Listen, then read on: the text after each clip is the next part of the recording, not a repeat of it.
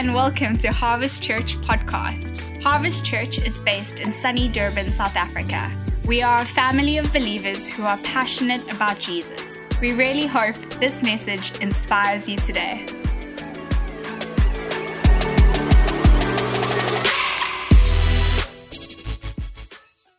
The text this morning is Luke chapter 10, starting in verse 25.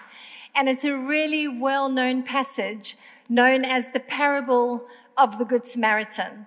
Now, a parable was just a simple story that Jesus told to illustrate a moral or a spiritual principle. And because it's a parable, of course, Jesus can pick anyone as the characters in the story. And in this particular story, he picks an interesting hero.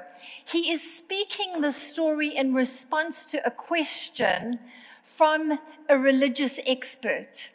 And he picks a Samaritan to be the hero in the story. And this Samaritan comes along a road and tends to a man who has been broken and beaten after two religious men have passed by on the other side. Now, Jesus could have called this the parable of the good tax collector, or it could have been the parable of the good fisherman. But it is an intentional choice that Jesus uses while speaking to a religious expert to use a Samaritan. Because you see, the Samaritan and the religious expert had historical conflict.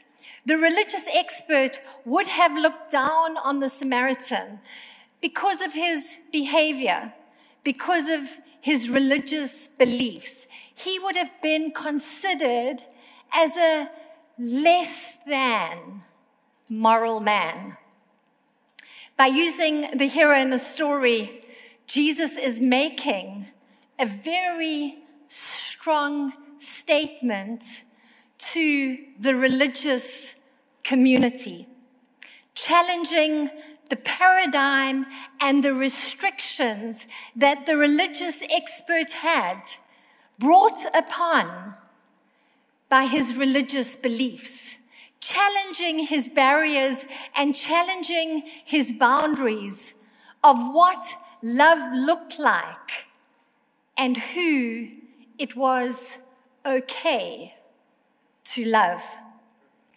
The story is apt for any time in history, and I believe it is particularly apt for our current cultural context, where our differences seem to divide us rather than us seeing them as an opportunity to ignite this Good Samaritan type of love.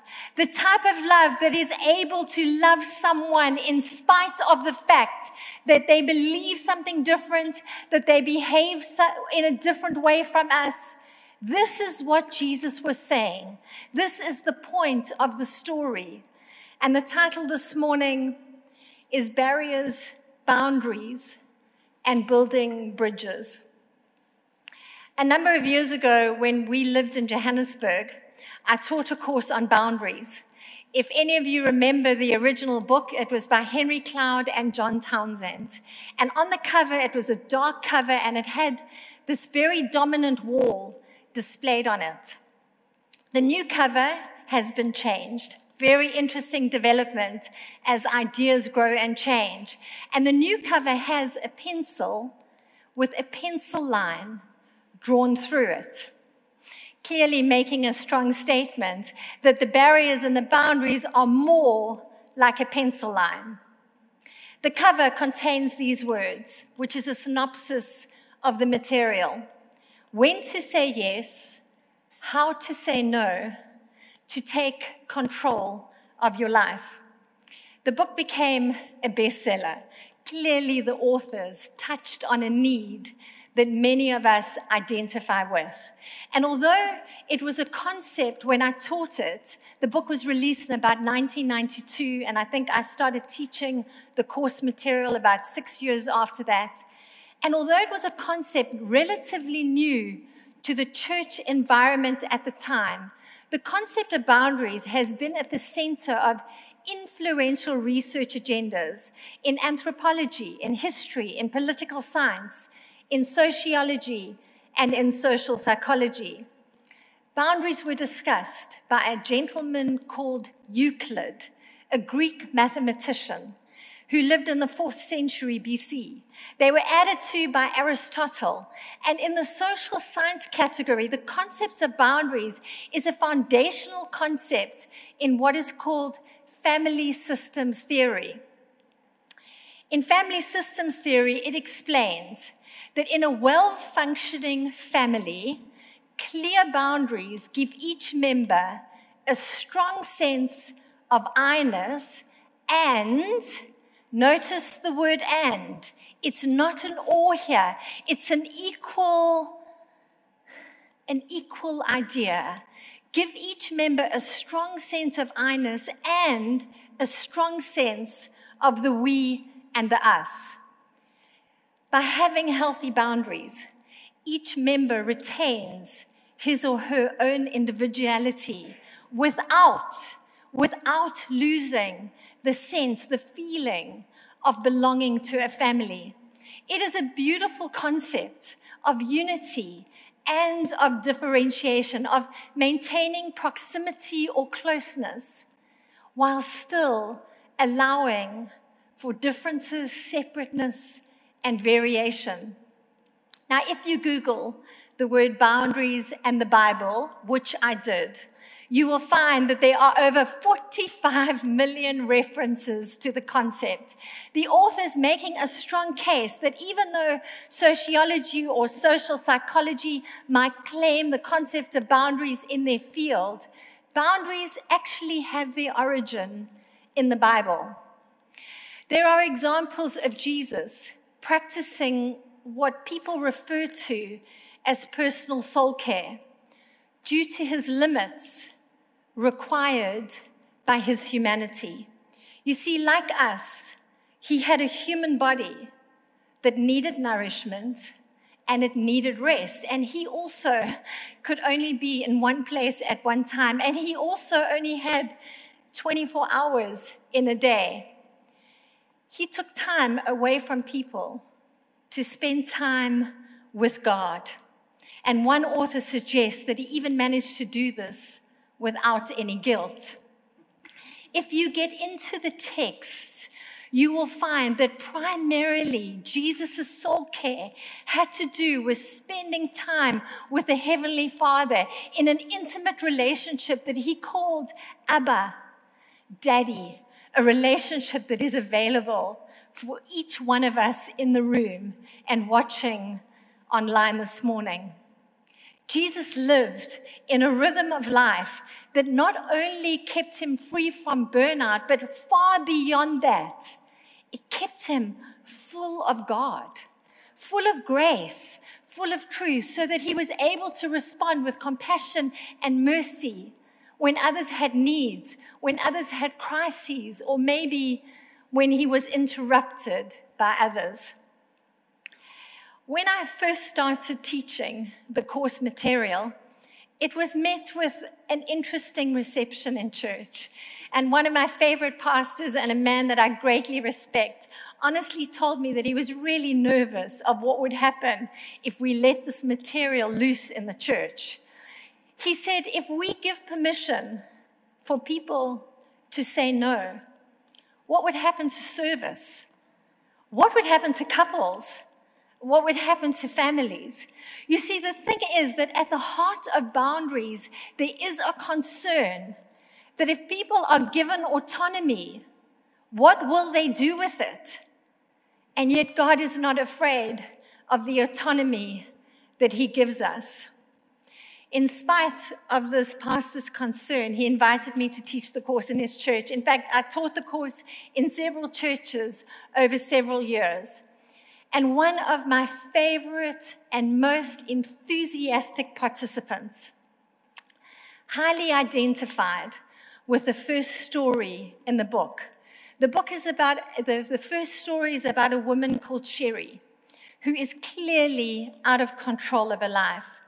She is driven more by the requests of others, by guilt messages.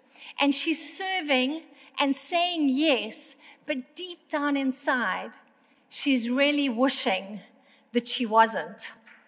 This participant enthusiastically began applying the concepts early, in spite of my warning to the course that it is better to wait until you have the wisdom that comes from a big picture view, because sometimes a little bit of information is more dangerous than nothing at all. But in spite of my warning, she sat her family down and she said, I'm taking a new course at my church. And from now on, I'm going to start saying no to some of your many requests. After some initial euphoria to her newly found boundaries, and let me just add here that although it probably wasn't the wisest decision, I loved her enthusiasm. You see, as social beings, we are born with a strong desire to acquire social skills. But you see, some of the complex interactions take learning and practice. And learning and practice usually happens with the people closest to us. That's our family. And that's often where we make our most mistakes. And so after some initial euphoria, eventually her family started getting a little bit upset. They felt like the I was dominating the we and the us. And they spoke to her and sat her down and said, we're worried about the barrier course that you're taking in your church. From their view, it clearly was not the picture of the Good Samaritan type of love in the story that Jesus told, who goes beyond the call of duty, who loves unconditionally and without any limits. In their view, she was just being selfish. And this is indeed one of the great dilemmas of boundaries. You see, what looks like a healthy boundary to one might feel like a barrier to another. Now, books are great and courses are helpful.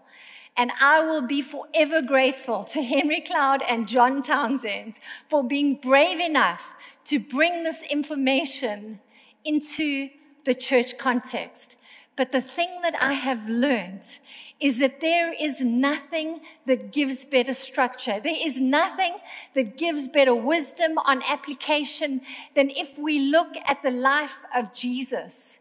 Because unlike us who find it easier to teach than to do, in the life of Jesus, we see someone where healthy boundaries were not so much about saying no, but they were about saying yes with a full, wholehearted yes. And that's what the parable of the Good Samaritan shows us. And this type of yes is the yes that breaks through barriers. This is the type of yes that breaks through cultural history and moral differences. It builds bridges in unexpected circumstances with unexpected people, in unexpected timing, and with unexpected generosity.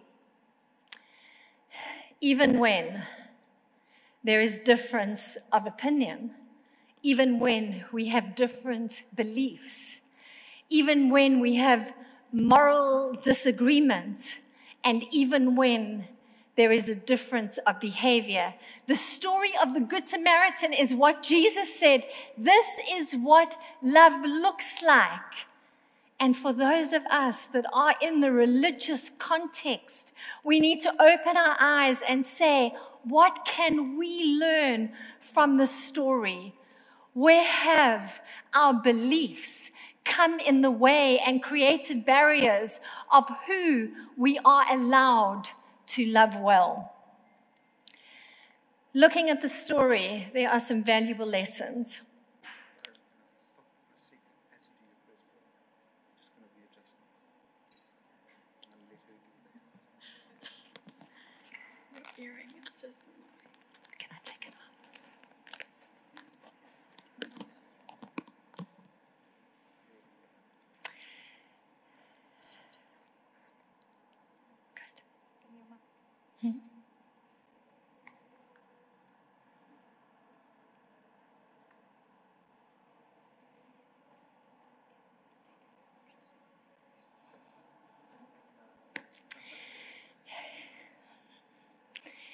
Number one, lessons from the story of the Good Samaritan. Number one, love comes first.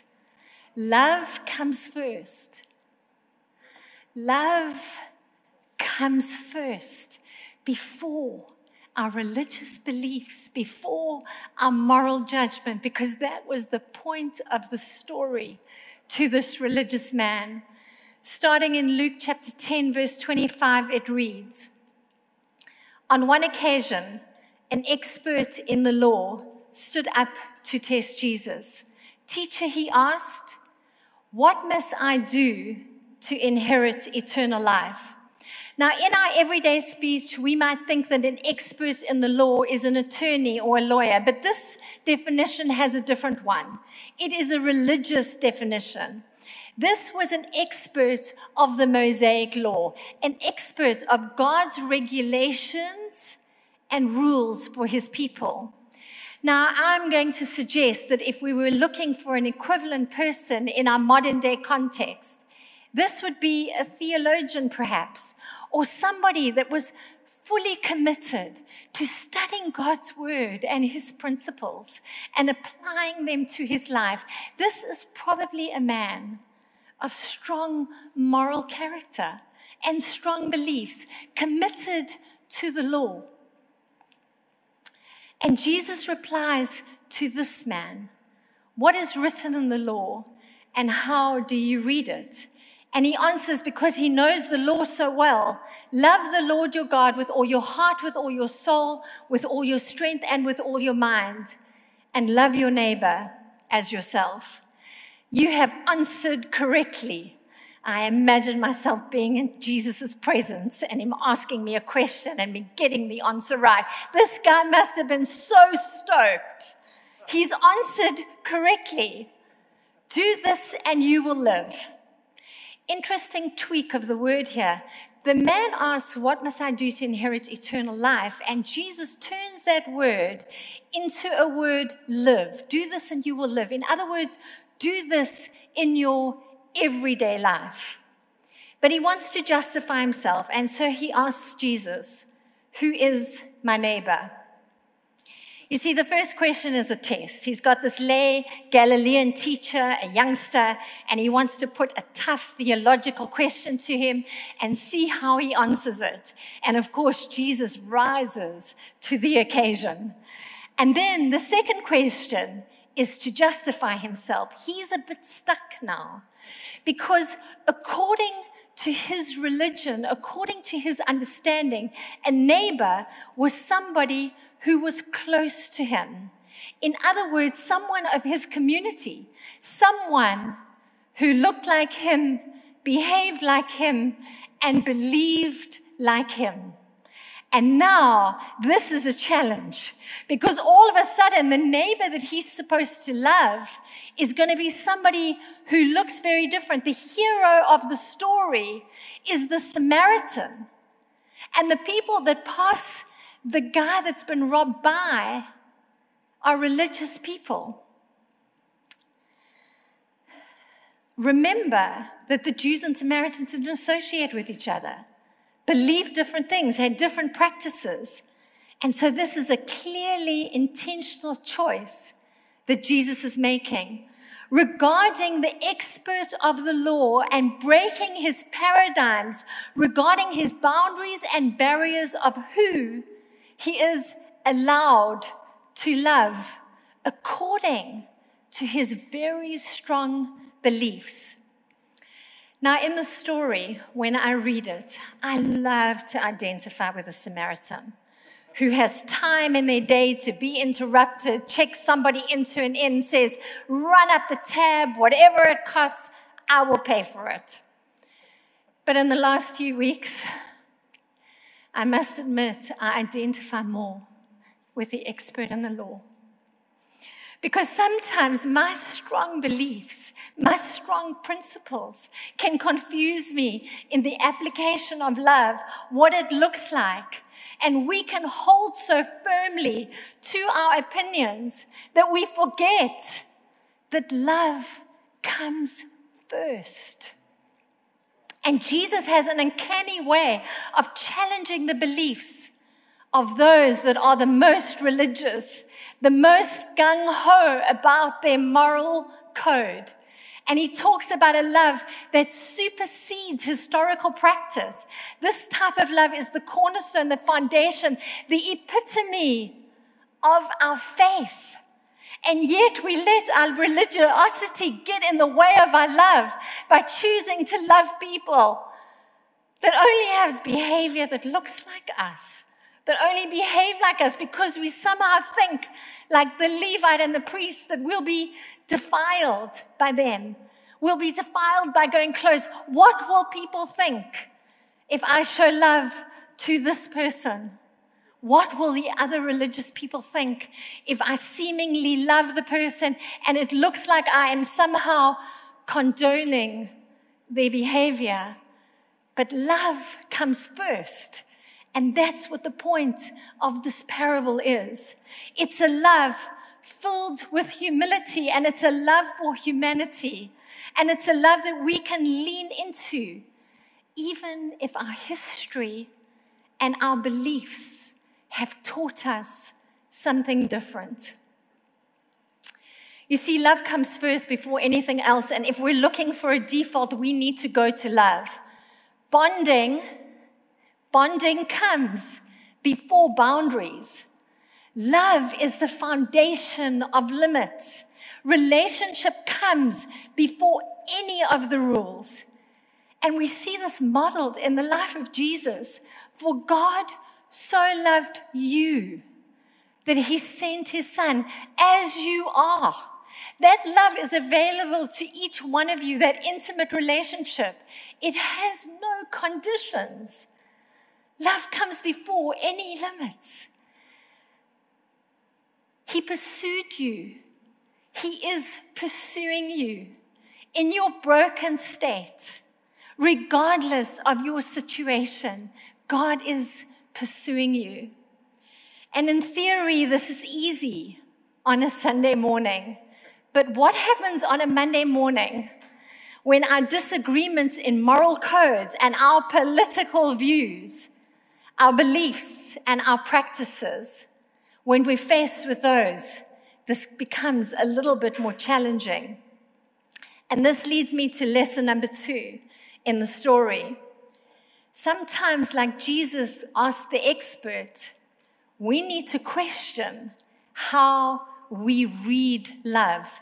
You see, knowledge wasn't the problem here. Jesus said, what is written in the law, how do you read it? In other words, how do you see it? How do you interpret it? It wasn't the knowledge that was the problem for this young man. It was the interpretation and the application. Some of us have the knowledge, but we are not doing a very good job on the application because our religiosity and our moral code is getting in the way of loving people in their broken place. Let's ignite the Good Samaritan type of love. You see, for many of us, we've got different interpretations of the word love. For some, love looks like limits. For others, it looks like a bit of indulgence. For some, it looks like freedom. For some, it looks like restrictions. For some, love looks like encouragement. For others, it looks like criticism. Of course, it's for improvement. And the question that I believe that Jesus asked this young man is an incredibly valid question in our current culture. I wonder if how we read things and how we interpret God's word, our moral code, is actually creating a barrier on how we love people well. Now, how we read things is influenced by a number of things. Our past experiences influences our view, our beliefs, our families that we were raised in, even our culture, our personalities. But what is often forgotten in this application of how we read things is the very design that we have, designed to learn things in an efficient manner. Humans are designed to learn efficiently. So when we learn one thing, we can apply that knowledge to another area.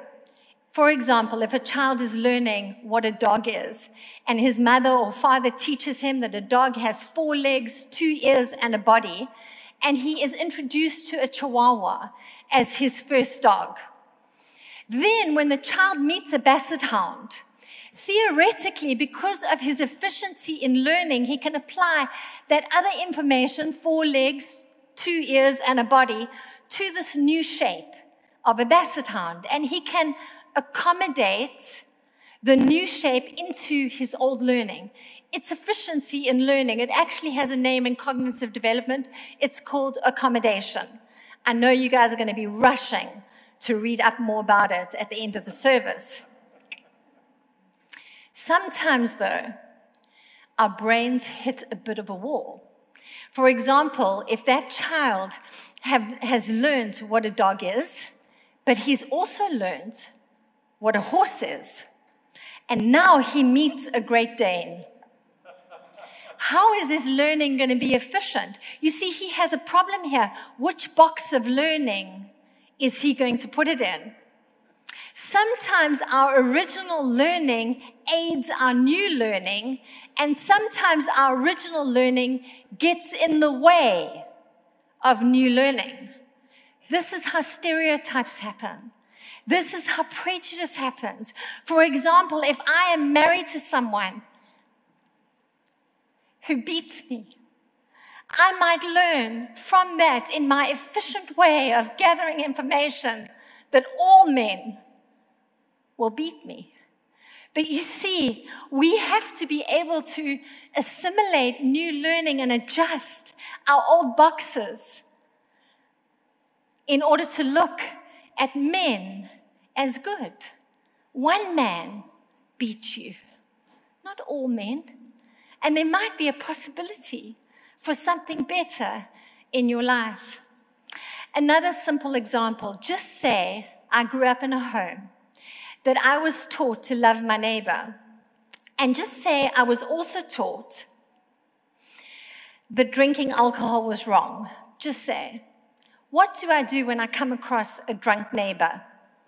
How do I accommodate or assimilate that information? What do I do with this new stimulus? Do I look at the neighbor and say I'm going to love him, or do I look at the drunken behavior and say I can't love him?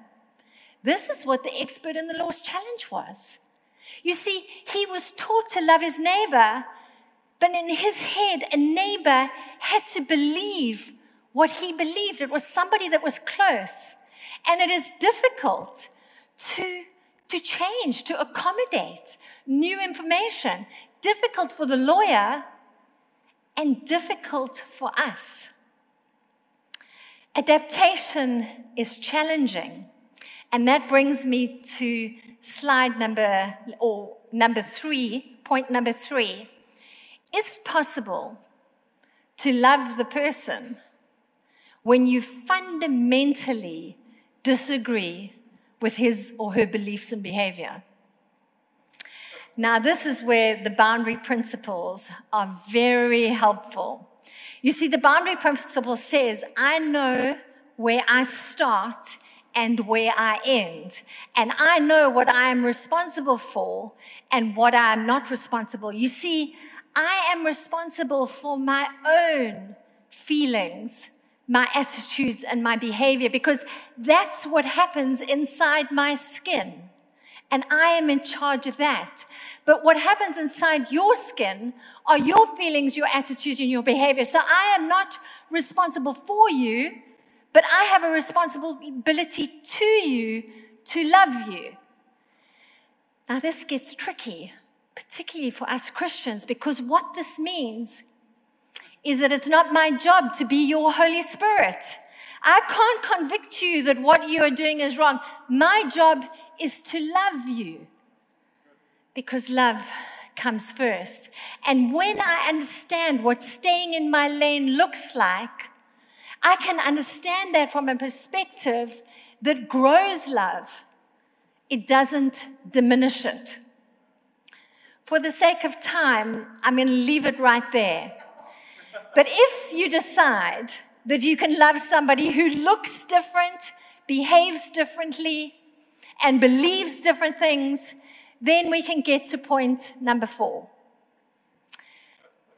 Love requires action.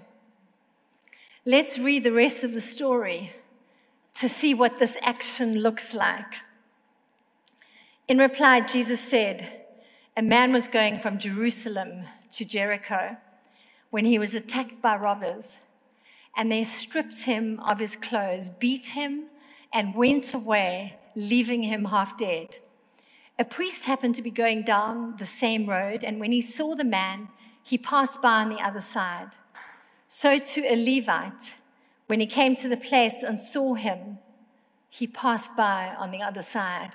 These are two religious men that are just slowly going past on the other side. But a Samaritan, the hero of the story, as he travels, he comes to where the man was and he sees him and he takes pity on him.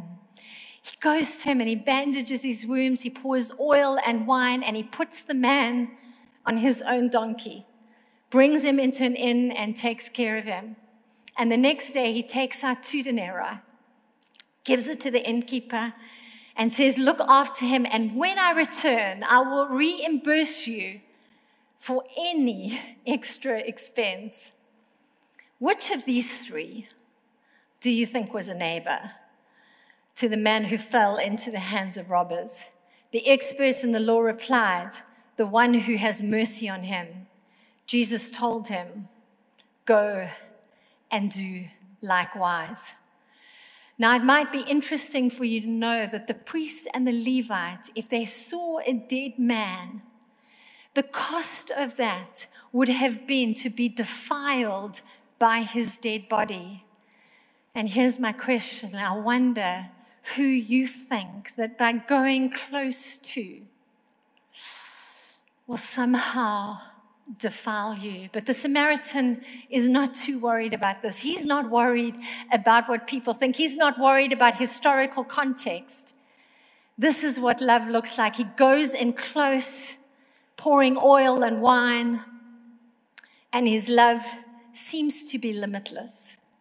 Now, the lawyer calls this mercy. Mercy. Mercy is not a word that we often use in our everyday context. I'm going to replace that with a new word called behavioral empathy. You see, we know that cognitive empathy is being able to see something from somebody else's perspective, and that is definitely the first step. Can I see your view? Can I see it from your context? Compassionate emotional empathy is the empathy that we have when we feel what somebody is feeling. We sort of catch their emotions. And then there is compassionate empathy or behavioral empathy. And this is the empathy when we are moved by our thoughts, we are moved by our emotions to do something about it. That's what mercy is. When we understand somebody's pain, when we feel their pain, and we are willing to do something about their pain.